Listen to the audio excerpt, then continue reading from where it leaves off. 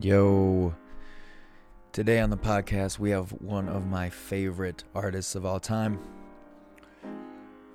Coming from Philadelphia, Mr. G Love. I've been listening to G Love, since I was in like 8th grade. I celebrate his entire catalog.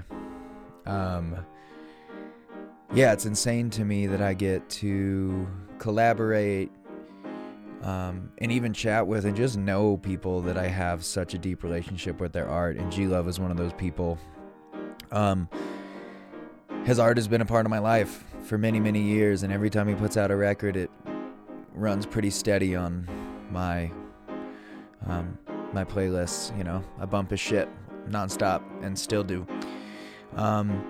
We talk about the history of the record industry, our collab, other collabs he's done, touring. But really, it was cool for me. He kind of gave me a dope history lesson on how, just how the record industry used to be in the 90s. It was a fucking crazy time. But yeah, I'm gonna get into it. I hope y'all enjoy this conversation as much as I enjoyed it. And without further ado, Mr. G Love. Boom, G Love. Welcome to the Sad Song Podcast. How you doing, bro? I'm doing good. How you doing, Drew? Doing all right, man. Herding cats this morning. Herding cats? Yeah, you just got, kids going 18 different directions. So like, I'm sure you're kind of in the same world of like getting an hour to sit down and quiet is like, quite the scheduled task. But no doubt. How you been, man? How you been during the whole quarantine? Obviously, neither of us are touring, that's for sure. Yeah, I've been good, man. Just been really grinding. Especially March and April and May. It just kind of like I'm thankful because I kind of just got on doing shit the minute I got home from tour. Like, I got home from tour on March 13th, I think was a Thursday. And then, kind of had like that panic set in that weekend, and then said, all right, what can I do? So I started doing like my hunker down sessions, doing, just kind of posting a song from the catalog and how to play it briefly. And then that started going good. And then I started doing some live streams and benefiting some of the venues that we all play in the circuit, like for the staff and stuff. So that was good. And I was doing 2 live streams. Now I cut it back to 1. And and then like there's like a million like festival online benefits, and everybody wanted to benefit, and I just say yes to everything. So we were doing a lot of stuff and doing lessons. So it was just different kind of work than I've ever done. Totally. To tell you the truth, now it's kind of slowing down a little bit, and we're kind of transitioning to starting to do some live in person, like backyard parties. Like we have our second one on Monday, for like 20 people, kind of close to where we live at the Cape. So yeah, that's kind of what's been going on. And but it's been an adjustment. It's been great to be home with the family, but it's certainly been an uncertain kind of, I think, kind of stressful time in a lot of ways for us musicians, in a different way than usual. Yeah, same, dude. I feel like I just started doing that too. We just started getting the poke for private parties and stuff like that, and I'm excited to do it. Like, man, it's just not the, because festival season, man, and when you got the whole rig and the whole band, and it's like we just like got over this like kind of like sophomore hump where we just sold out the Bluebird. We were going to play Red Rocks for the first time this year. Wow. So it was like this was going to be our first summer that was like boom. Yeah.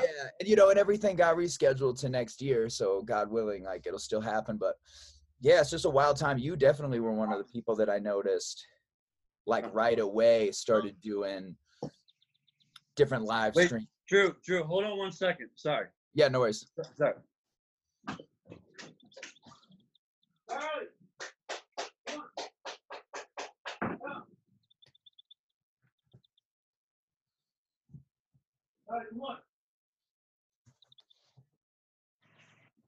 Sorry, dog got out.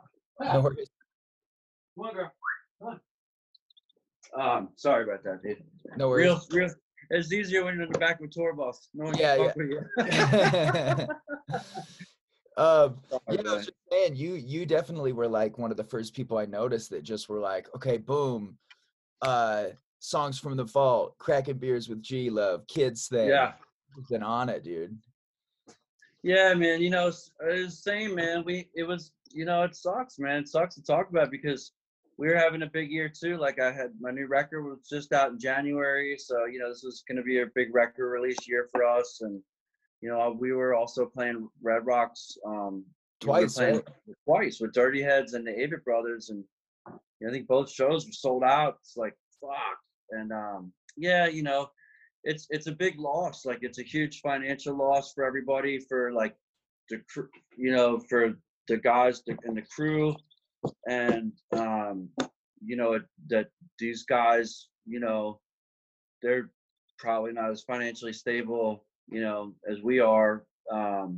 So especially for the, you know, the guys and gals that work for the bands that don't see the spotlight or can't really do the shit that we're doing at home right now. Yeah. You know, it's just tough, man. It's fucked, man. Yeah, it's gonna be interesting to see how it shakes out, man. I think I'm hopeful. You know, I'm really hopeful. Yeah. But I mean, for instance, I mean, you know, like, you know, if we're not touring till 2021, you know, I don't know what, I mean, it's one thing to be off for a couple months, and then it's another thing to be off for like almost a year, especially for people that don't have money socked away. Mm-hmm. So if everyone's, so yeah, like you said, how's it going to shake out? Well, are people going to, some people aren't going to come back to it. They're going to have to move on to different careers, and that could very well be a lot of musicians as well. Yeah, I agree. You know, so it's tough, you know. And then also like venues. Say, like, the venues. Yeah, venues are a lot of venues are going to be toast. A lot of independent promoters are going to be toast. Guys that, you know, we've all supported each other for so many years, and you know, we thought our little niche of making music was kind of bulletproof. It has been, but this was the one thing that, and now we're going to be last of all the industries. We're kind of the ones that you need stability, you need peace. That's why we have rock and roll in America, because there's not bombs falling in our head in the first place, right?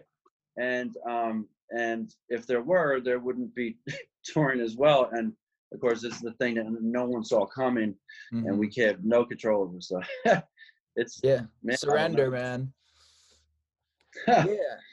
Yeah, that's all we can do, man, is surrender to it. So I want to talk about music, obviously, with you. Hey, I've been listening to you for fucking ever, and we'll get into that. But like, I feel like something that you have that's really, really special is that there is, you know, countless bands in existence. But there's a lot of bands that sound kind of similar, right? Where you can be like, oh yeah, that was probably from this era in this part of the country. And nobody, dude, from your records, from your very first release to now, like nobody sounds like you. It is the most unique style and blend of, I don't even know, dude. I mean, obviously there's like hip hop and blues in there, but there's this like, I don't know, dude. How did it happen? Like a few questions. How did you link with the Special Sauce guys, and like what were you listening to when you first started making music, man? Because it's such a unique vibe. Man, thanks, Drew. That means a lot coming from you. Yeah, man. I don't know. I mean, you know, for one thing, like, you know, I started playing guitar at a young age. When I was 8, I started taking lessons, and then from like 8 to 13, I basically was taking, you know, guitar lessons once a week during the school year, and learning how to play and sing mostly a lot of Beatles songs. And like kind of just acoustic strumming stuff. And then I got the harmonica on the rack when I was like 15, and that was pretty cool. And then of course I was like heavily influenced by Dylan and Neil Young, and then I started writing songs, and that really became the catalyst. And the songs, you know, the writing of the songs was kind of a knee-jerk reaction to being, young person and trying to figure out, figure out myself and, express myself. And I found this wonderful outlet, and it was like, wow. I mean, it was such a amazing thing to have happen to me in my life. I found this passion, which has ended up being my life work, since I was 16, 15 and 16. So, so that kind of got my start writing songs. And then I started going to, so then a weird thing happened. The minute I started writing songs, I felt this need, like this strong pull to record them, like on a boombox, cassette tape boombox, and then, send them to like demo derbies or talent agencies or whatever I could, and also just wanting to perform them. And so I've had this draw to the stage from a young age. And then I'll never forget, like, playing the talent show in 10th grade. I had this band called Greenwood, and it was like the 80s version of Peter, Paul, and Mary. It was me. It was me.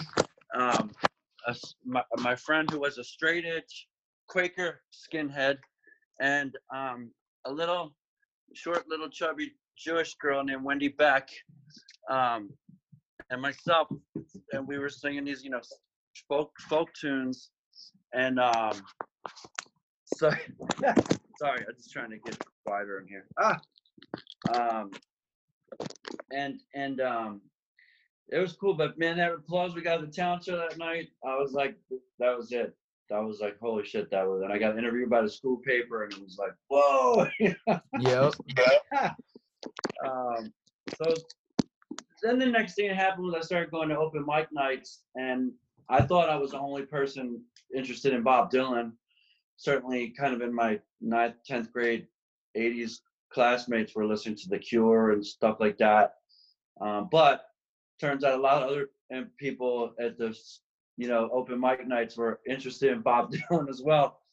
So then I had this thing where I always wanted to do something original, or just I had this thing in me that I didn't want to do something that I saw somebody else do.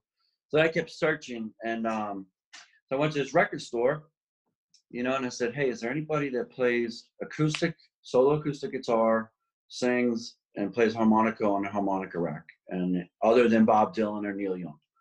And they gave me a John Hammond record. John Hammond's, interesting enough, John Hammond's father, Henry Hammond, signed Bob Dylan to Columbia, and John and Bob were best friends when they were, young men, like, 19, 20 in New York City in the early 60s. Mm-hmm. They both released their first record in 62. They both cut their first record, when they were 20. So I got John Hammond's record when I was 17. And then it was kind of thing like, well, Bob Dylan made his first record when he was 20. John Hammond made his first record when he's 20. So, of course, I have to make my first record when I'm 20. Like, that's when it has to happen, right? So that was kind of like a thing. To me, it just, like, had to happen then. And that was the dream, to make a record and go tour the coffee house circuits. That was my goal, And then I met my band. Dude, your band, the coolest fucking drum and bass, and like, in my opinion, man, there's just, either recording live, there's just no better drum sounds on any records ever. I think and the bass, and having the upright bass instead of the electric bass, like, just such a unique. Yeah, it just didn't sound like anybody, dude. It was like, could hear it from a mile away and know it was you guys. Well, you want them? You can take them, man. Because there's there's Jim and Jeff. Yeah, man. Really kind of, it's like that song, Taking Care of Business. If you get in with the right group of fellas, you're bound to go far. Yeah. But it was, man, to tell you the truth, like, so I moved to Boston. So you asked how I met the band. So that's the next part of the story, was that I was a street musician in Philadelphia. I knew I had this thing. I had to get away. I had to get away from everybody. I didn't want to be with my dog. I didn't want to be near my family. I didn't want to be by my friends or my girlfriend. I needed to just be with my guitar and not know anybody. And that's what I needed to do to focus. So I moved to Boston, became a street musician and just shed and write. And that's what I did. It's summer of 1992. Playing on the street 2 to 8 hours a day, and then just doing a lot of writing and practicing and getting my shit together. And the street was a really interesting place to shed because you're in a performance capability, but you're playing for hours and hours and no one would watch me. I barely make any money in Boston. But I was performing all day. So then I started getting some initial gigs, and then I met my drummer. And this was the kind of thing, is why I always say to everybody, one of my mottos is always take the gig. Because even if it seems like the shittiest gig, and, even to this day, my manager and I battle all the time. Why are you fucking going to do this gig? Well, always take the fucking gig. You don't know who's going to be out there, Drew. You know what I mean? You don't know who's going to be there. It could change your life, even though it's a shitty paying gig for nobody. So this is an example. I was at work. I was doing like phone canvassing for this organization called Peace Action, raising money to stop nuclear weapons testing. And I got a call from a fellow street performer, this guy, Fordham Murdy, who now goes by Reverend Freakchild. And he said, hey, the opening act canceled. Can you come open for my band Banana Fish at the Tam O'Shanter in Boston? So I looked over my boss. Hey, Sarah, can I go? Yeah, go ahead. Got my skateboard, fucking went to the gig. It was a rainy, cold Boston, shitty night. I played in front of the band I was opening up for, the sound guy, the bartender, the cocktail waitress, the owner of the club, and one guy who was at the bar looking at the help wanteds. And he was the cocktail waitress's boyfriend. After I finished, I did my set like I was playing at Woodstock or whatever, finished, and this guy comes out to me, hey, that was pretty good. I was like, oh, thanks a lot, and started walking away like I got somewhere to go. It's like, I'm a drummer. I was like, what? So then we chatted all night, and Jeff was 29, I was 20, and he had been a pretty established drummer by then in Boston. So, we talked that night till I missed my train, and then he gave me a ride back to Jamaica Plains where I lived, and we made, arrangements to put together a band, which was just a 2-piece at first. And then, so we did a couple gigs, and an interesting thing was happening. Every time we get a gig, we get a couple gigs right after, out of it. And Jeff had this idea. He said, I think we should have an upright bass player. Well, I had a different band in mind. In my mind, I had this kind of really tribal thing with drums and percussion and maybe steel drums and electric bass and this, this kind of swelling thing. And Jeff said, let's get an upright bass player. All right. Jeff ran this jazz jam. There's another funny story. So he ran a jazz jam out of the same place, the Tam O'Shanter. And he only allowed upright bass players at his jam. So Jimmy Jazz, my bass player, shows up. Well, he had a Fender P bass that he took the frets off of and made it a fretless because he was starting to study jazz. So he showed up. Jeff wouldn't let him play. Send him home. He came back he bought himself a cheap upright bass and came back. So anyhow, Jeff and I started auditioning bass players, and all the guys, because all the best bass players were going to his jam in town. And that's Boston, so a lot of heavy cats. Hell yeah. And we did some playing with them, and the heart of what I do is super primitive musically. And it was just, the jazz guys, it just wasn't their cup of Joe, so. I've played with a couple jazz guys, and it is always kind of it's hard to find the vibe sometimes. Yeah. So Jimmy Jazz was interesting because he was really coming from rock and roll. He was, rock and roller, and he was like a jammer. There was a house called Neptune in Boston where this band Chakra, which is now kind of the Motet, Dave Watts and him were oh yeah. And so they had a whole scene going, and you know, Berkeley kids, right? yeah, some Berkeley kids and just like freaks tripping out and jamming all night, you know, like Mm-hmm. there's always jams there. And so he was able to really kind of hone in on what I was doing. And then, you know, musically, Jeff, I was really into hip hop. I was listening to The Far Side, Gangstar, De La Soul, Tribe Called Quest, Cypress Hill, you know, KRS-One, and all this stuff. And I would play Jeff my records, and then he would be like, "Oh, that's a Kool and the Gang sample, or that's a Meter sample." I'm like, "Who?" You know. Right. And so we had this. So he was interested in hip hop, and then I was interested to hear where it was coming from. So he immediately got what I was doing because he was also a blues drummer and he was also a New Orleans cat. So the blues side of what I was doing was totally his wheelhouse. And the root of the hip hop I was listening to was also his wheelhouse. So it was like right away. And then right away, he's like a great arranger and producer in his own. He just has like a lot of ideas, which can sometimes be challenging. But he immediately like kind of helped me hone in on how to play with a band and take what I was doing acoustic and kind of say, okay, well, hold on, dude, let's just straighten this out a little bit. Not too much, but make it gel. Yeah, I mean, dude, the thing that was so cool is that, yeah, that the drums and bass were kind of this like, yeah, this very technical, thick thing, and it just accompanied you because your strumming patterns were real unique, and there was kind of this like cool lackadaisical hip hop thing to your. So it was weird. It was like out but in at the same time. It was like, yeah, just like I said, man, was just so unique, and I too was just a huge old school hip hop fan. Um, so funny story, dude, of how I first heard your music was I had heard your name a bunch.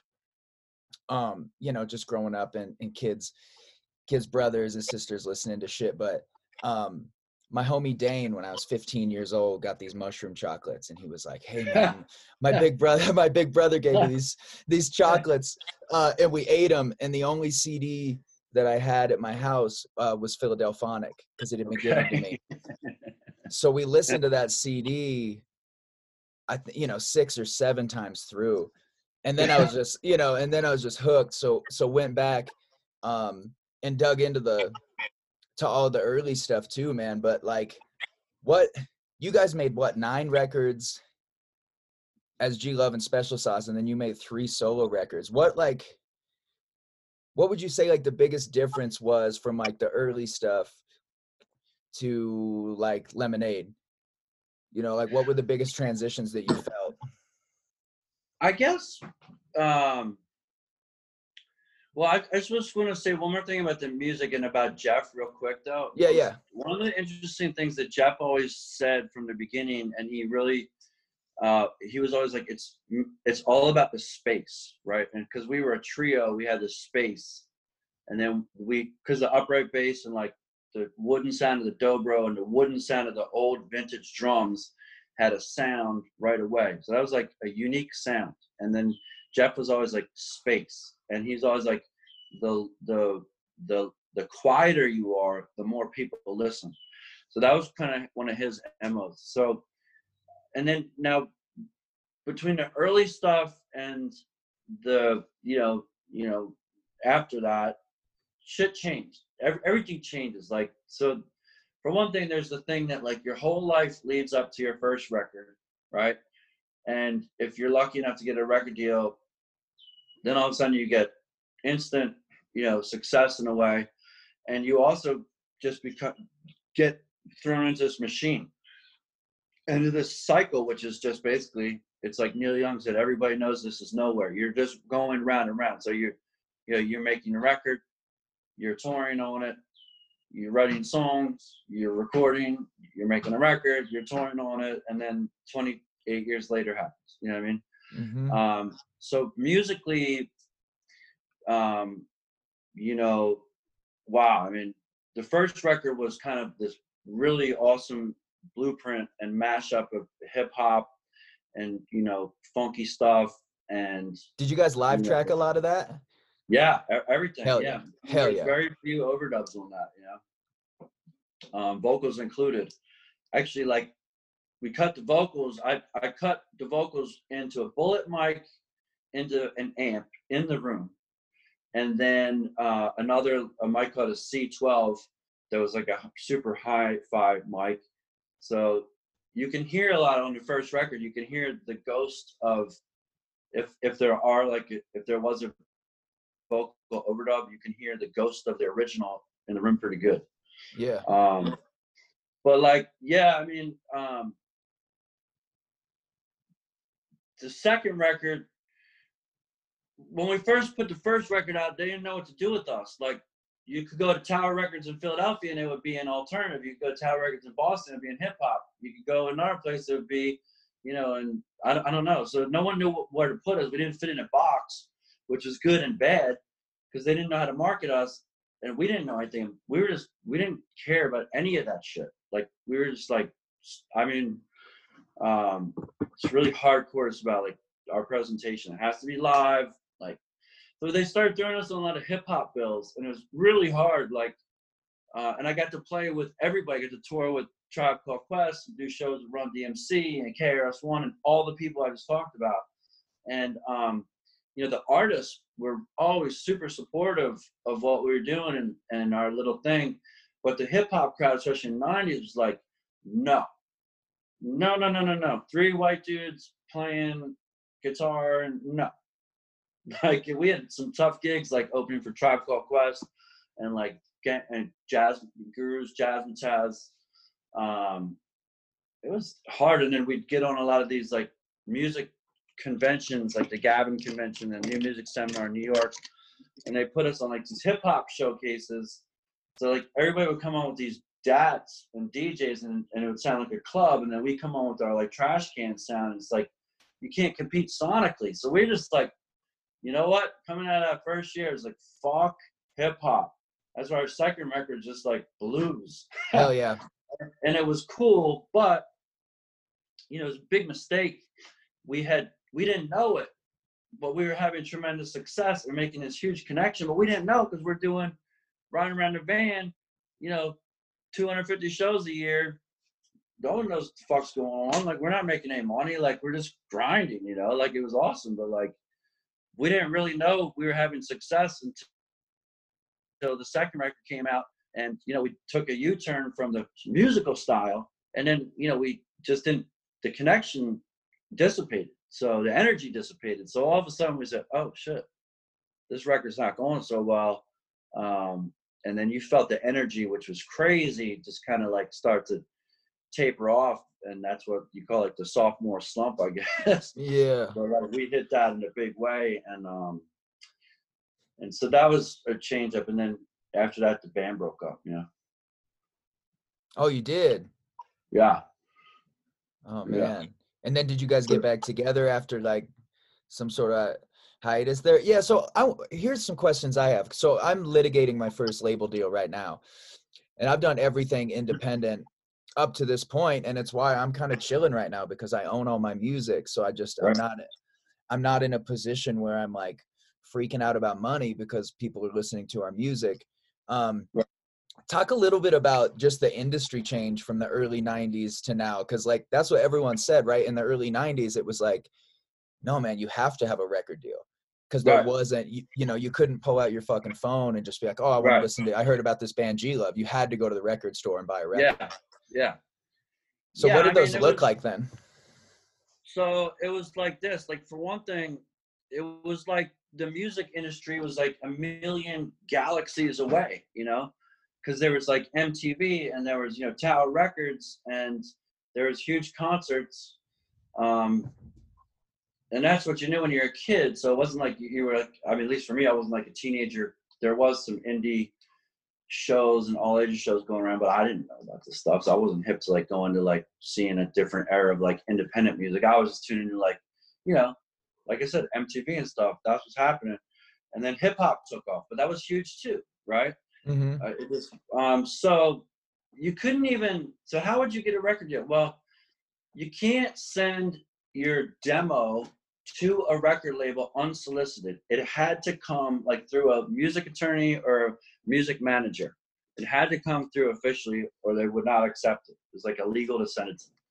So you can't even send them something, right? So you just have to chip away at stuff. So, you know, that's what we did though, but we're like sending demos to the music conferences. And then we got a producer.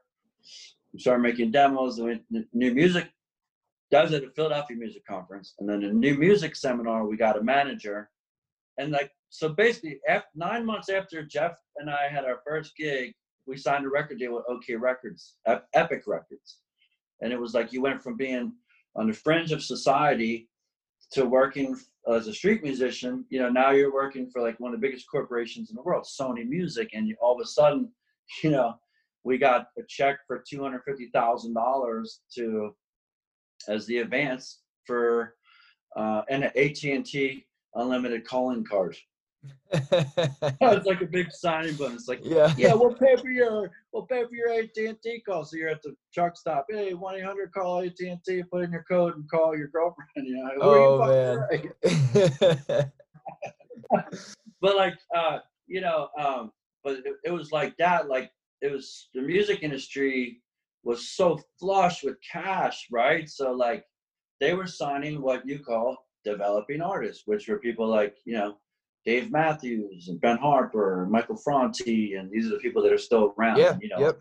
And of course, Dave Matthews hit the huge time, and you know, Michael and Ben hit it pretty fucking large, and Michael has too, and you know, we've done pretty good too. But I say we're just still developing. Basically, they're a developing artist is, we don't think you have a hit, but what you're doing is cool enough that we're gonna get you going, and wait, you know, hopefully you're gonna become a developed artist, meaning you're gonna sell some fucking records. And, yeah. You know. Were the deals kind of based around like, okay, man, here's kind of your money up front, but you don't own any of this shit. This shit's all, anything you make is ours, but here's some money.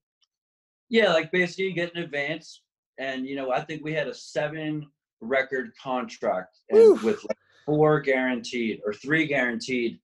And so the first advance was $250, then the second record went up to like $300, and then, you know, they went up to $325 and then $350, and then you know, but again, like you said earlier, you don't have if you want to make a record, you're going into a studio, and if you're on a major label record, they basically want you to spend, they'll have you spend the whole budget. They don't give a fuck. They will keep you spending money. In a studio lockout back then, you know, for a nice studio is about $1,000 a day, and then you got to pay your band, and it was just the real deal shit. And, you know, you're getting food, and literally, you know, the A&R guy would be showing up to the studio with like hookers and smoking cigars, and it was like some real like record label, real like shit that you imagine was happening. You know? Yeah. You know, so it was an interesting time, and you know, I was a kid, so I didn't give a fuck about money. You know, I didn't have any, you know, like I said, there was no time to spend any money, and we just were all about the music. So we'd go in to make a record, and then they'd say, "Oh, we don't hear a hit yet, so go back and book another session." You know, so that was like the 3rd record. That's when. What was the first song that kind of, was it like, because I remember like, you know, like Cold Beverage, I-76. Like I remember watching the music videos for those, you know. What was the one that first kind of like was like, okay, cool, man, now we're in? Yeah, it was cold. Well, the first single was Blues Music, and that really was cool for us because it like came out in this really cool way, and like people were like, "Oh shit, this is something." And then the next single was Cold Beverage, which became like a hit, and it got played on MTV, like it was on Beavis and Butthead, and if, you know, we didn't get like maximum spins on MTV, but everyone was watching MTV, so this was a real huge thing. Even if you got some minimum spins on MTV, that was big time. Still meant a bunch of people were going to go out and buy the record because they like that track. Yeah. And this is how hardcore we were, stupid, like, or whatever. But I was like, well, lip syncing is selling out. Yeah. I'm not going to make a video lip syncing. So if you want us to make a video, you're gonna have to record us playing it on the street. So we had this guy, Mark Romanek, who was like a huge famous video director. He was doing like all the Madonna videos at the time. Well, he was a fan of the record. So he said he'd do the video for cheap. And they said, all right, well, G doesn't want to lip sync. So they bought a mobile fucking recording studio. I just watched this video last night, dude. And I was like, this isn't the fucking track from the record. They're playing that shit.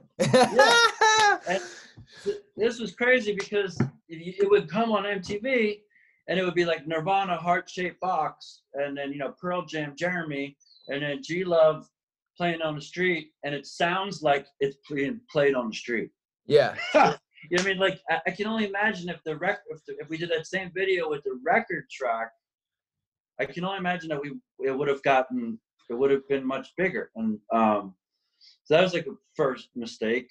But that's still that's so fucking cool though, dude. You know, like that's so fucking cool. I don't know. I mean, it is, but it's like, how stupid in a way. Like, why didn't anybody like say, no, fuck that? That's no. So I was pretty hard headed, and that's, I guess it served its purpose. I mean, you know, I don't know. You can't have any regrets, but I can look back at my career and see some key mistakes. Like I said earlier, one of them was not continuing the second record stylistically the same as the first, and I had another repertoire of songs, boom, ready to go, that didn't make the first record. You know what I'm saying? So yeah, that was a mistake. And then the video lip syncing thing, these are little things that, like, you know, dictated how my career would go as I look back. So there was like the early phase of like the MTV and all that, in that first batch of those kind of hip hoppy songs. And then, you know, where I feel like you became, you know, like when I shared that you and I were doing a song together, like people went ape shit, man, because everybody that I grew up with, you know, like I feel like if you went to parties in high school when I was growing up, you know, I'm 32 now, it was like you, Jack, Ben Harper, and Donovan. Those were all gonna play at the party. Cool. So it's like, how did you and Jack link, and how did that whole crew kind of come to be? Because that, for me, man, starting off of, you know, when I first started writing songs, to see, you know, like you were saying, you're trying to find your voice and like, and how to write. And the reason that crew of y'all that was so inspiring to me was, it was like, you had this like blues, like you said, that kind of trash canny, very unique sound, but it was like based around folk music. Jack and Donovan was folk music, but with surfing as the like underlying vibe. And then Ben was this like gospel soul. And then Franti was like, you know, military hip hop, Public Enemy, you know, mixed with U2, you know. So like, how did y'all kind of, you and Ben and Donovan and Jack, how did you guys all meet? Well, so Franti was the first one, because he had Disposable Heroes of Hypocrisy. Yep. That probably dropped in, I think, 91 or not early. Yep. Maybe 92, but I remember having that cassette, you know, when I was a street musician. So he was well established. And Ben and I probably dropped the same year, and we heard about each other. Like, we'd be touring in Europe, and you'd see Ben Harper tour posters, and finally we met at the Byron Bay, you know, the East Coast Blues Festival in Byron Bay. I'll never forget, because by then, like, you know, he had gained a certain amount of notoriety, and actually, I had already seen him play, because I saw him play at Laguna Seca Days Festival in Monterey. And that was just an unbelievable music experience, seeing Ben Harper for the first time that day at Monterey Festival, after taking acid the night before, and going on, like, playing. I think I might have opened the stage that day. And then seeing Ben Harper come on and just, like, come out. The first song he played was Voodoo Child. I mean, I remember the set so clearly. Voodoo Child. He played Sexual Healing. He played, you know, working like from the ground on down. and burn one down. It was the set, Drew, man. It was seeing Ben Harper the first time blew me away, bro. I was like in awe. It was unbelievable, and I was so in awe that I went backstage, and I kind of like went in his dressing room. Sometime there was like I have to meet him, and I went in. And I was like, I didn't even say my name. I was like, I just had to shake your hand, and then I ran away. so then the next time I saw him was at Byron Bay, and I'm walking in the parking lot of this hotel, and then I see Ben. It's just me and him, in the parking lot alone. Gee, Ben, like, gave her a big hug, and it was like, he's like, man, how come you didn't tell me who you were that day? I was like, I don't know, man. I just had to show respect. Like, I was just in awe, And so we that's when we met. And that was probably 96, right? So then, and then we toured, and that was tough. It was tough because I didn't really get it. Because Ben had said, like, let's do something, let's tour, and let's I want to come to the studio and watch how you work, and you got to call me when you come to LA, and I'll take you around. And I just was like, wow, cool. And then so I called my manager and agent, said, well, Ben wants us to come on tour with them, so called him up. So then my manager comes back, well, they're giving you a really shitty offer. Well, okay, well, I don't care. I want to be with Ben. So I went out on tour with Ben, and Ben was like, this is one of, this late 90s when he's just cranking. He's busy. I didn't understand. I thought we were going to like have this super connection and like be best friends, and like, but as it was, we toured for like a month, and I felt like I never even got to talk to him once. We never shared any music. We never shared any time. And I didn't really get it. I didn't really get it that he was grinding full speed and had a lot of heat on. You know what I'm saying? I didn't get that. So I was really upset at the end of the tour. And then it's funny, man. I feel like my like big break, if you will, was I had this. I've told this story a bunch of times, but the short version is we got at, I've been a Franti fan since the fucking day, and we got asked to play these shows in Florida. So I spent every dollar I had, except I spent all but $37 because we played at Janice Live. So in my head, I was like, we're going to open. There's no way he's not going to come out to the balcony and watch the set. Right. And he's gonna fall in love with my shit, and he's gonna take us on tour. That was what happened. But same thing, we did 2 tours with him, and that was what I had in my head, was like, dude, I'm gonna write music with my hero, and it's gonna be like this. It's like, no, dude, he's fucking Michael, man, he's never not working on a new record, a documentary, doing interviews all day, So yeah, it was the same thing I had in my head, was like, oh my God, this is how this is gonna be. And he's more available than most, but it's that expectation, especially when you say yes to a tour, like you're saying, where it's like, yeah, the money's not dope. It's not about the money. It's about like this opportunity to build with someone that, is the fucking man, that I think I could vibe with. Yeah. Yeah. So, anyways, so that was Ben and I. And then, of course, over the years, we've done a lot of collaborations since then. Yeah.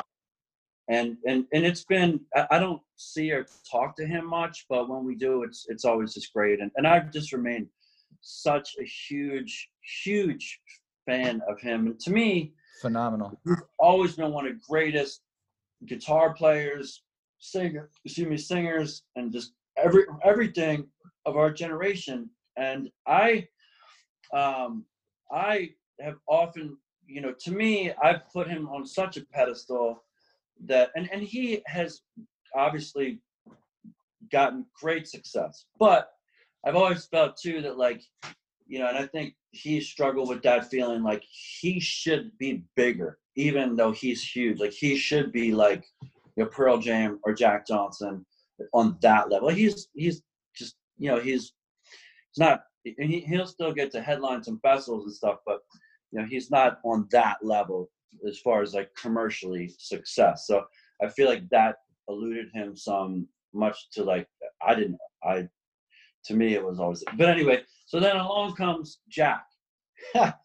So it's interesting you bring it up because it's really interesting for me just being a part of it to see how everything reacted to Jack when he came out. So I met Jack first, and he was a college kid with a guitar, a friend of my friend Scott Sowens, who's a surf, fashion, skate photographer and filmmaker who was working with these guys making surf films.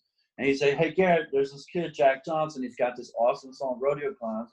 You got to hear it. He's a huge fan. Can we come by the studio when we're making Philadelphia?" I said, "Yeah, come by the hotel." We went for a surf.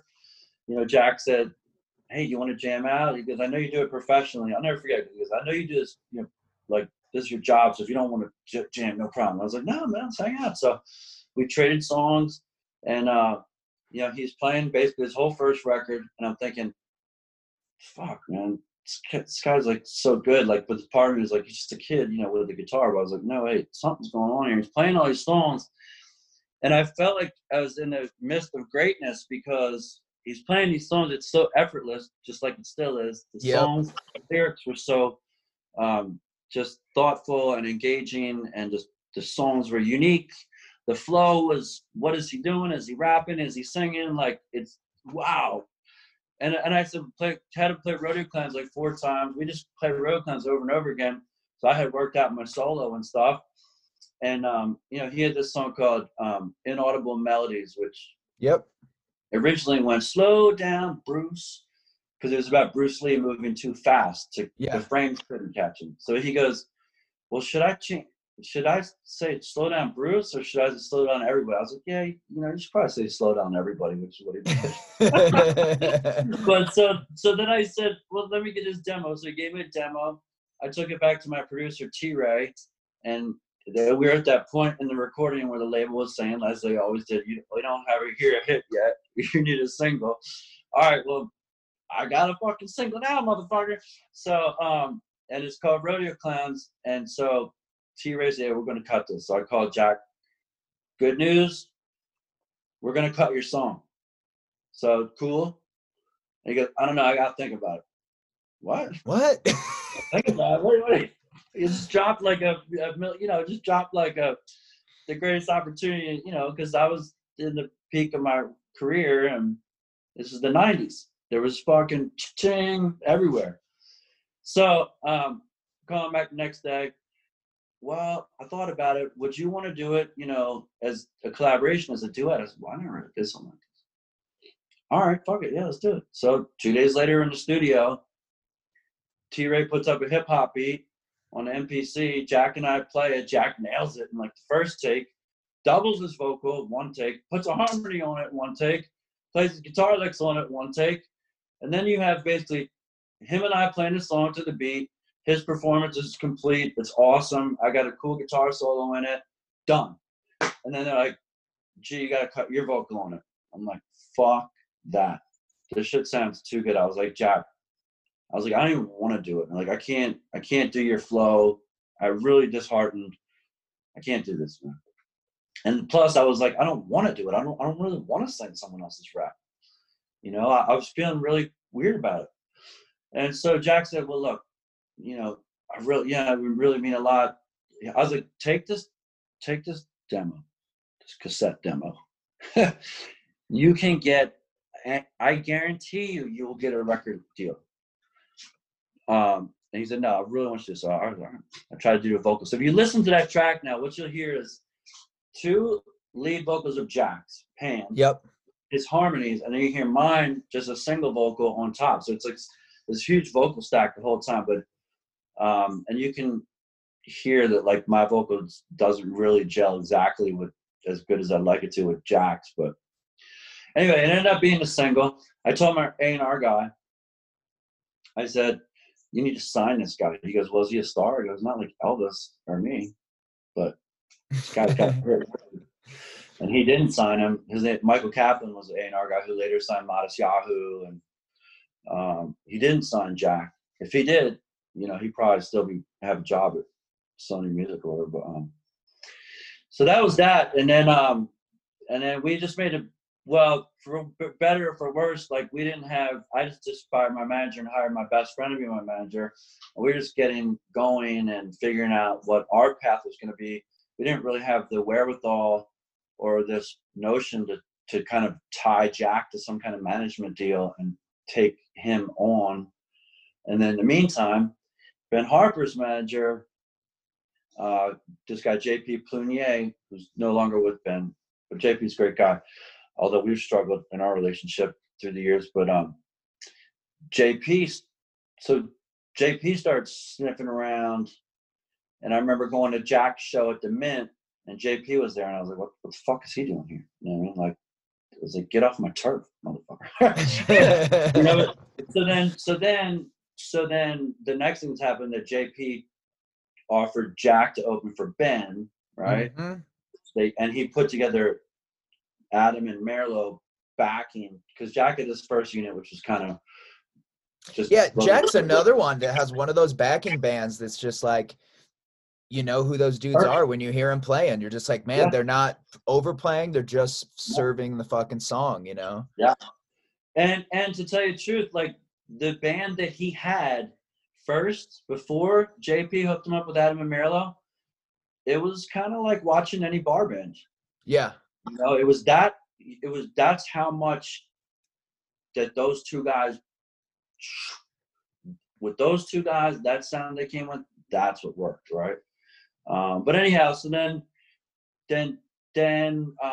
like I said, we didn't have our shit together, so we missed this opportunity, which JP and Ben's camp took right away, took him on tour, which we should have done, and then they recorded his first record for $5,000, which we should have done, and JP produced it, and you know, I think by that time JP was initially a big fan, and then I think he kind of lost kind of love for what we were doing, and so he didn't invite me to be on the first record, which was a little bit of a bummer on Jack's first record, you know, because I imagine that, but Ben was on it. So, and then Jack just blew sky high, and it was the weirdest thing because. Do you think Jack's, you know, how I first heard his music was in that movie Out Cold.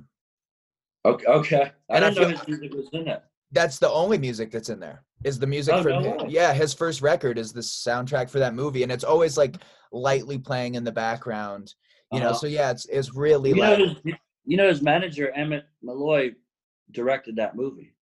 Oh no shit. Well, that makes sense. Yeah. Okay. So, but that was how I heard his music. I just kept hearing this background. I was like, who the fuck is this? You know? Right. What do you think was the like? Because yeah, like you're saying, I mean, there's levels, and it's like, you know, Jack can play fucking 4 shows a year, you know, and fucking, you know, sell a couple million tickets at 4 fucking shows, dude. It's just like, it just blows me away because I listen to his music, and again, it's so good, but it's just so easy to listen to, and it's so palatable. Yeah. Even when he's writing political shit, it's like just below the radar that unless you're really paying attention to what's going on in the world, you don't know what the song's about. Right. Yeah, he has just this perfect blend. It kind of fucked everybody up. Like, to tell you the truth, just because you know Jack, obviously you've seen him perform. He's the same. He's one of my best friends. But when we see him perform, well, it's especially like when you think about like how Ben Harper, his what I call attack, you know, and certainly there's a lot of finesse, but there's a lot of big things going on with his band, and then there's a lot of, and same thing with our band, there's this attack, and Jack didn't bring any attack. It's just this super laid back thing, and it was kind of fucked everybody up. Everybody was like, it seems so effortless, like he's not even trying, but he's playing, like you said, for like millions of people, and he's selling all his records, and holy shit, like what are we doing wrong? Ben Harper. And you can see that's when Ben Harper put out his song Steal My Kisses, which was a hit for Ben, but also it was kind of like, for what Ben was doing, it was really like strummy and just kind of middle of the road. I mean, don't get me wrong, it's really cool and it's a hit, but Ben wouldn't have come with that track, right? Sure. The beatboxing thing was his buddy Nick, who was like his drum tech, who did beatbox, was like my homie, And so Ben wouldn't have done that track if Jack never came along. It just wouldn't have entered the situation. You know what I mean? Yeah. And then my writing started changing because like my first record I did with Brushfire was The Hustle. Yep. And on that record, I was like really tuning into what Jack was doing because I was on the road opening up for him at like these massive shows. And it was a mind fuck. It was like, wow, this kid was just like a college kid. And now he's like the hugest rock star. And we were just talking about this last night with my wife. I was like, because we watched, we were watching. It had to have been something from that tour because it was both of you guys playing rodeo clowns together actually. And I was telling Summer, I'm from Chicago, man, and I used to see you at least once a year at the Vic. I had all of my homies worked at the Vic, so it was like if you or Franti or anyone I liked, they would just hit me up and be like, "Yeah, what it is, come through." Yeah. And yeah, that was something that struck me because when I still have never seen Jack live, but every time I watch, he's just sitting there playing the songs. And I remember the first time I saw you, band comes out and it's dark, and you sat down in this chair, and you guys start playing blues music, and it like this like vibe just like slowly raised, and then you like kicked the chair out and like got up, and I forget what you guys went into, but I was just like, oh shit, like it was a fucking show. It was just like, I took a lot of cues from that of just like, and Franti too, I don't think I'm the best musician in the world, but I took a lot of cues from watching you and Franti in that way, and was just like, okay, well, when I step on a stage, I just got to make sure everyone knows that it's mine, that like, this is my fucking zone. Yeah. And so much of that was from watching you and just the way that you could work a crowd and knew when to bring the vibe high and then when to calm it back down. Right. And yeah, to what you're saying, that's something that I literally was just saying to my wife last night. I'm like, it's so crazy that this took off because the thing is here the whole time. Yeah, it's crazy but it's super profound and like deep, and like it always, Jack's voice is the gel and it's the butter and it's the writing too. But it's like the songs, it's like, wow, like talking about making a connection with a generation. And it was just crazy because it, whether Ben or I met him, it would have happened anyhow. Jack's that great. Yep. And like, and just his whole, like I said, it's just, I've ended up learning so much about music and putting on a show and writing and everything else from Jack, who learned a lot from me. So it's just been this tremendous relationship. And, but it is that thing that, just to be honest, it was a real mind fuck in the late 90s, thinking like, what are we doing wrong? You know what I mean? Like, why is that the thing? You know what I mean? Wow, couldn't get it. And then over time we realized, okay. And it's just interesting because he's made an indelible mark on culture and music. And we need to talk about Jack all day, but the last thing I will say to toot his horn is like, everybody out here is singing about changing the world and making the world a better place and love and everybody, and that's our job, right? But Jack's actually like put his money where his mouth is. Like he's raised like, probably $50 million for the environment. I mean, and really, I remember reading his my manager a couple years ago sent me his writer, and it's not just like, yo, here's what I want backstage. It's like, no single-use plastics. These are the kind of lights you have to use. And I was just like, man, how fucking cool to be at the level where you can ask for this ridiculous shit and everything is based around the environment. Not like, oh, I want a fucking giant baby bottle full of, fucking Jello, that you're like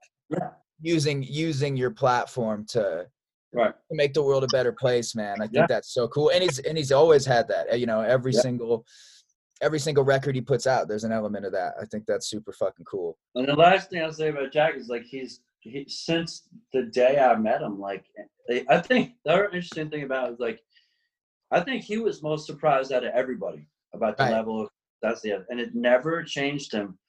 Like another thing is his wife, like they were basically married the whole time. Yeah, they got married before he hit it, and she's been just a tremendous like rock and stability in like their family. So it's interesting. The unassuming rock star, Yeah, I love that. He's one of the biggest ever. You know? Yeah, I think that's so fucking cool. Yeah. So being that you have, 12 formal releases and then a bunch of fucking EPs and bootlegs and shit like that, how do you make a set list when you are like, do you do like, because I've been open about this, man. We do the same set list for a whole tour. We might be like, oh, let's throw this in this night, but I like putting on a show, so we rehearse and then at this point you'll do this and I'll go out in the crowd and do that, so, but when you're making a set list, how do you pick what you want to play? Man, Drew, it's like the hardest. This is like a thing. It's like, I'm glad you asked the question because, we got our repertoire, our catalog is so big now. And so you always have to think, you want to play your newest shit, right? Yep. And you want to play whatever shit you're working, like your record. Like you want to play stuff that no one even knows, like your newest shit that's not even released and recorded. And then you have to play the shit you're working, like your latest record.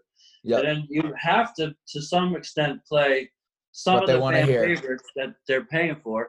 And then you got to try to fit in some deep cuts so that your hardcore fans can't be like, damn, all they do is play the same songs. And then you got your band saying, well, Jeff, our drummer, he wants to he just really wants to mix it up and play all these tunes. And then did you try to remember all the fucking tunes? That's what I always tell the boys. I'm like, you guys don't have to remember the words. I can remember the music all day. I'm the one that has to go back and remember all the fucking words. Exactly, which is no small feat. And then you got then you have the time. It's like the time's like this lurking thing of a monkey on my shoulder during the show because I want to play too much. I want to get to all this music every night. But then you realize, well, the crowd, if you don't want to lose the crowd. You want to end the show on a climax with the whole house there. That's how you should end the show. But your whole crowd, especially as they get older, doesn't want to be there for 2 hours, doesn't want to be there maybe for 90 minutes. What's the perfect set length? So that's another huge thing. Like I've been really trying to figure out, I'm trying more and more just to make sure that I get off the fucking stage, not because I don't want to play. I do want to play. It's just that, like I said, I want to end the show with the most people there. And sure, you can play a 4-hour show and you will have people that stay the whole time, but not most of them. No. Unless you're like the Grateful Dead or Fish, where they're just right. Where people expect that. Yeah. Dude, it's funny. I have a funny story one time at the Vic. Me and my homie went and saw you, and we had kind of worked our way towards the front.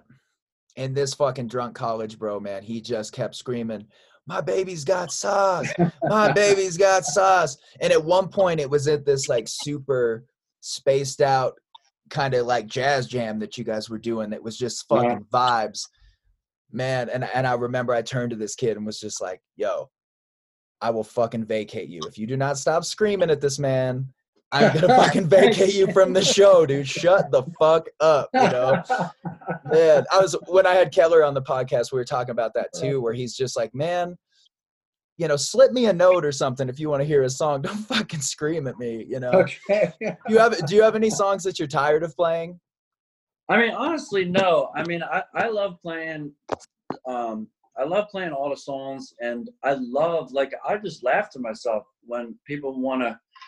Sometimes when I'm playing, songs like Baby's Got Sauce or Cold Beverage, obviously those are some of the ones that we get a lot of yelling for. And the funny thing is you can play it and then people still yell for it. Like, motherfucker, we just played it. That's what Keller was saying too. He's like, fuck, man. It's like, are you not, you just want to yell? But I just laugh to myself because I'm like, oh, this is fucking awesome. And what is it that doesn't ask stuff about these certain songs? What is it about this song as opposed to all these other great songs I think I have why is that the one? You can never tell. Isn't that funny, man? So we have a song called I Am, and it's the song that feeds my family every month. Word. And it's just not a song. When I recorded it, I was like, it's a filler track. Let's throw it in there. I thought it was kind of a little bit of an overshare. So I was like, I don't even know if I want to put it on. Oh. And it seems like every song where I'm like, this is gonna be the fucking one is never the one. Right. They always like same thing on our last record. The highest streamed song on our last record was the song that I like the least. Wow. So I just am like, it just goes to show me, I'm just like, you know, my manager said to me one time, I forget what artist I was talking about, but some pop artist, I was like, man, that shit's garbage. And it's like, you know, there's like a billion people that would disagree with you. You know, it's like, yeah, I mean, I guess you're right. You know, it's all pretty relative. Yeah. It's funny you say that because like for instance, like that Lemonade record you're talking about, that was like a pretty big record for us. And the record right before it was this record called, or no, the record after it was Superhero Brother. And that record was not a big record for us. It was like, you know, commercially didn't do well at all. And I thought Lemonade, I finished the record and I was like, well, it's kind of middle of the road. Like I was just like, that shit was dope. I didn't really feel challenged by the record. You know, the Superhero Brother, I like had done all this work on all these guitar parts, and I felt like, wow, this is really something special. And no one gave a fuck. And then same thing, like 2 records ago, we did this record called Love Saves the Day. And man, I remember Jimmy Taz and I finished the studio. We're like, man, we fucking did it. Man, this is and no one, you know, again, that it didn't pan out. It's interesting. Yeah, as artists, we're kind of fucked because the stuff that we think is the thing might not be the thing. Yeah, it's such a weird thing, man. Yeah, Lemonade was like, that was like, I remember that summer, you know, where that was like regularly spun. And honestly, man, you know, one of my best friends, Corey's, who I'm sure will listen to this when it's released, but you know, I remember that record was when he really kind of started pushing me of like, man, you could do this shit. Like, this is your vibe, dog. Like, there's no reason you couldn't do this shit. And that record really, I don't know, man. Yeah, kind of like imprinted in my head of like, man, I could do this. I could be a songwriter, you know, like I should start putting my shit out. I mean, it took 10 years for me to get my shit together enough to do it, but yeah, I love that. And that Ben Harper collab on that is just like, that's a fucking vibe, dude. That's a sick. Oh, dude, that's the funny thing about Ben. Like, it was so funny when you did that track because at that point I was like, man, I don't even know if Ben wants to be friends with him. I think Jeff was talking to Ben because he had a show on like we had Bonnie Raitt in Atlantic City and invited him to the studio, and he fucking came. And I was like, I can't figure out Ben because one minute I think like he doesn't want me around, and the next minute he's like taking a full day, showing up at our studio with like a shit ton of gear, and like fucking lacing this track. And that was the coolest track because it's featuring Ben Harper and Mark Broussard. And we just had this like 2-chord groove, and it was kind of 2 songs we combined into one. So Ben Harper kind of takes the first part, and then we had Ben Harper came in and played like this slide, the Wives and Warren through a beer can amp in this minor tuning, and it was the craziest thing. And then he wrote this verse, which was like so poignant and so cool. And he wrote it right on the spot. And then we had this track with me and Ben on it. It was, and this thing needs more.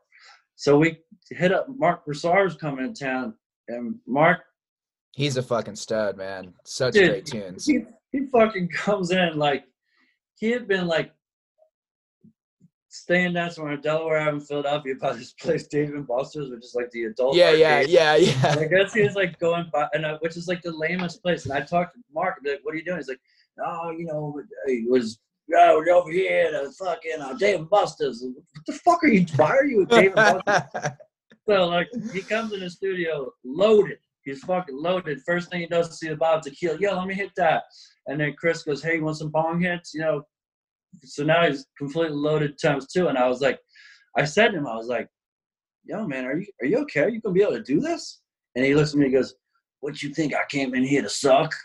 And I was like, oh, shit. All right. So he went into the studio and he started singing.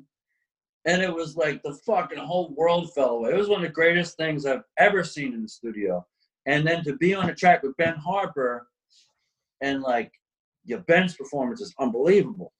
And then Mark came in and was like, whoa, the vocals. I mean, with Ben and Mark on it, but just to hold your own and really just be right there with Ben Harper on the track vocally. Like, holy shit. Yeah. Blown away.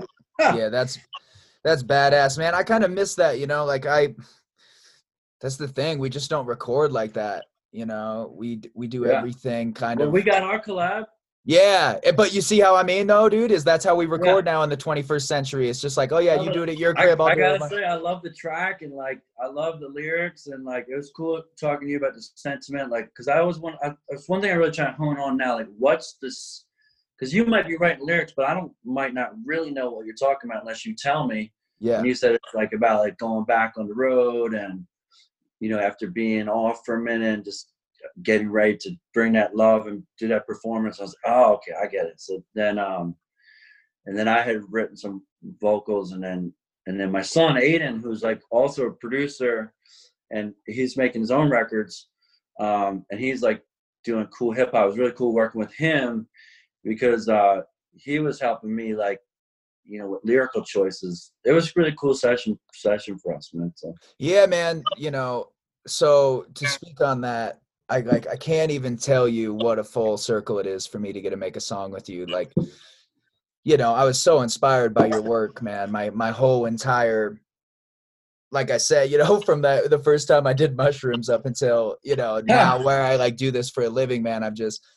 I've always been deep in your catalog and just have so much love and respect for your art, man. So to get to make a song with you, like I can't even tell you, man, like as a songwriter and a musician and a fan, you know, it's a fucking dream come true, man. And when we got your stems back, you know, we plugged them in and I was like, this is exactly exactly what I heard in my head, man, because, you know, and not just your verse, but like the harp, you know, the vibe, like the song is such a just like chugging, traveling. yeah. So you put that harp on and it's just like, you know, it's this vibes, dude. It ended up exactly how I heard it in my head. So I can't. Yeah, I think people are gonna dig it. It's a great. I mean, you had a great song, and so thanks for having me on. Yeah, hope I was able to add something to, which I feel like I did. It was. I'm happy with it. It's cool. You gotta do the session with your son too, man. That's super badass. Yeah, I can't wait to hear the finished mix and everything like that. So yeah, man. I'm like I said, I'm fucking litigating this deal right now and trying to get the money right and trying to get the terms right. You know, I have this big. I'm real staunch on owning my shit, so it's like cool. You know, this back and forth right now is like banging my head against the fucking wall. But yeah. So I got these standard questions that I ask everyone on the podcast, and then I'll cut you loose, man. I think I know the answer because you kind of spoke on it a little bit at the beginning, but what was the first record or song that you heard that made you cry? Oh, first song heard and made me cry.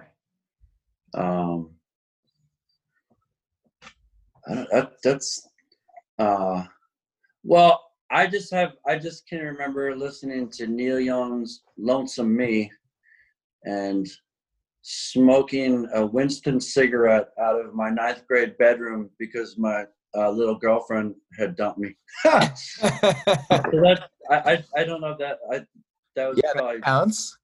Yeah. Great.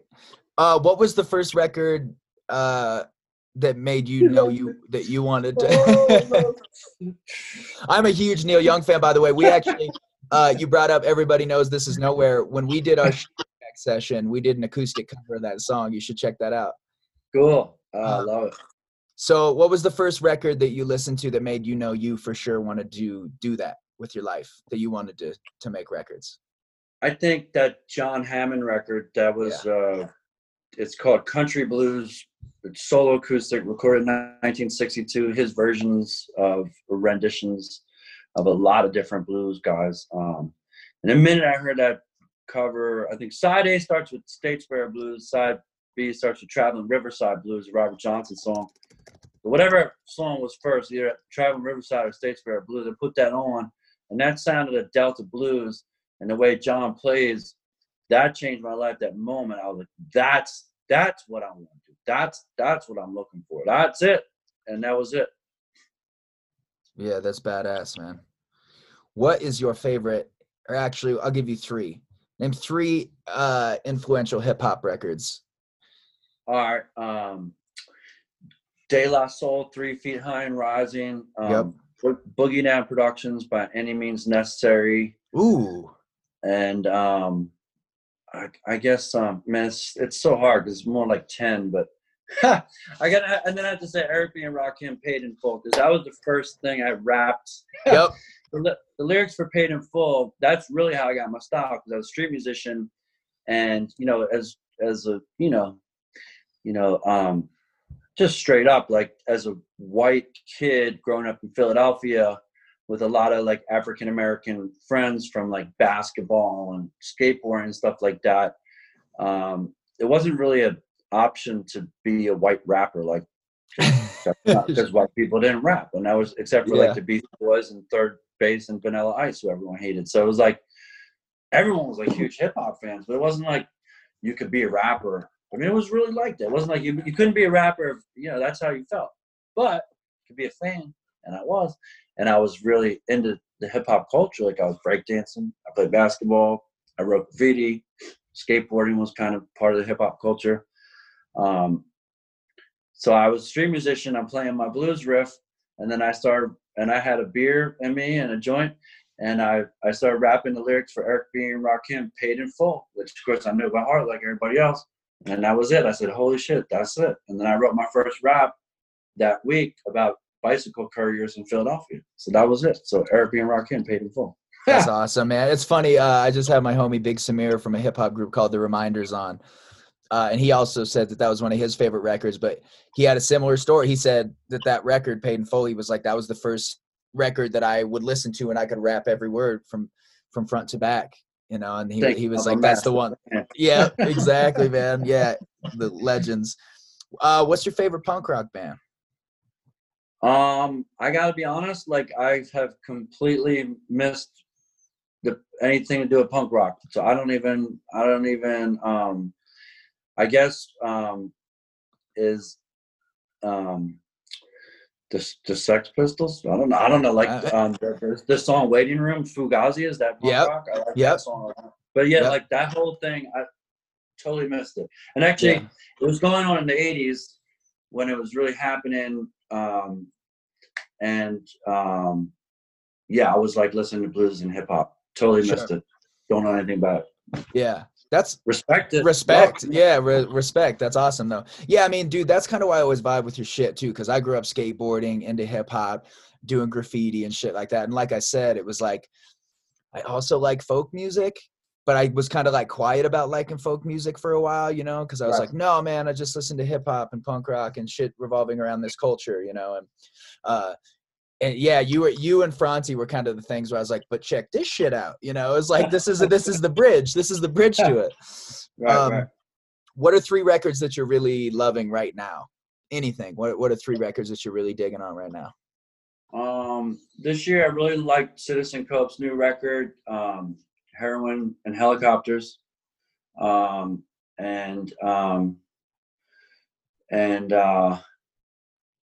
This is where you find out that G-Love doesn't listen to any new music other than like the shit I'm working on. I like your new record because I know that one song. But wait, what else? What else if I Could be old shit too. It doesn't have to be new, but just what you're listening to right now. CNN. Yeah. But no. Let's see. What else have I been vibing on? I mean, I like to listen to Grateful Dead. And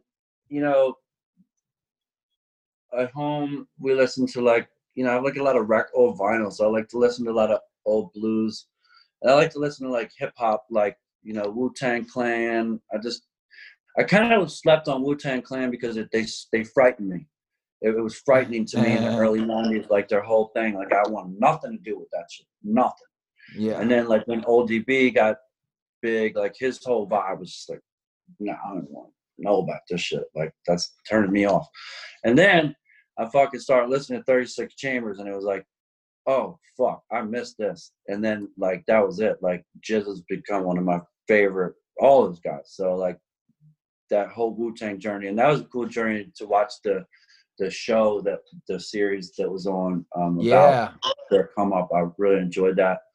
So Wu-Tang Clan and Citizen Cope's new shit. And I know there's someone else I wanna be talking about, like one more contemporary. But like, you know, like fuck, I don't know. I'm just drawing a blank right now. Like, Yeah, that's like when someone hands you a guitar and is like, "Hey man, play a song," and you're like, I know 10,000, but which one to choose?" Right. Yeah. Dude, I've been digging this band called the Steel Drivers. You know who Chris Stapleton is? Yeah. Yeah. So he had this kind of bluegrass band before he really took off and did his solo thing that Cool. I can't quit listening to him. And I've been listening to the Dead a lot too. I feel like that always happens to me in the summer as I start turning to a lot of the old live Dead stuff. Yeah, man, I love it. Well, yeah, I appreciate you taking time to link with me, man. And hopefully when the world gets back to normal, we can link and play some music together in real time. Yeah, for sure. It's definitely. Hell yeah, brother. Well, hey man, Drew, thank you so much. And big shout out to all your fans. Thanks for having me, and excited about our track, and yeah, excited to connect with you. Yeah. And look forward to the music and the jams to come.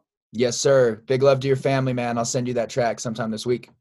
All right. Appreciate it, brother. Peace, brother. Peace. Yeah. Peace. All right. Dude, so what's a total bummer about this episode is I went rafting the day that we recorded this last week.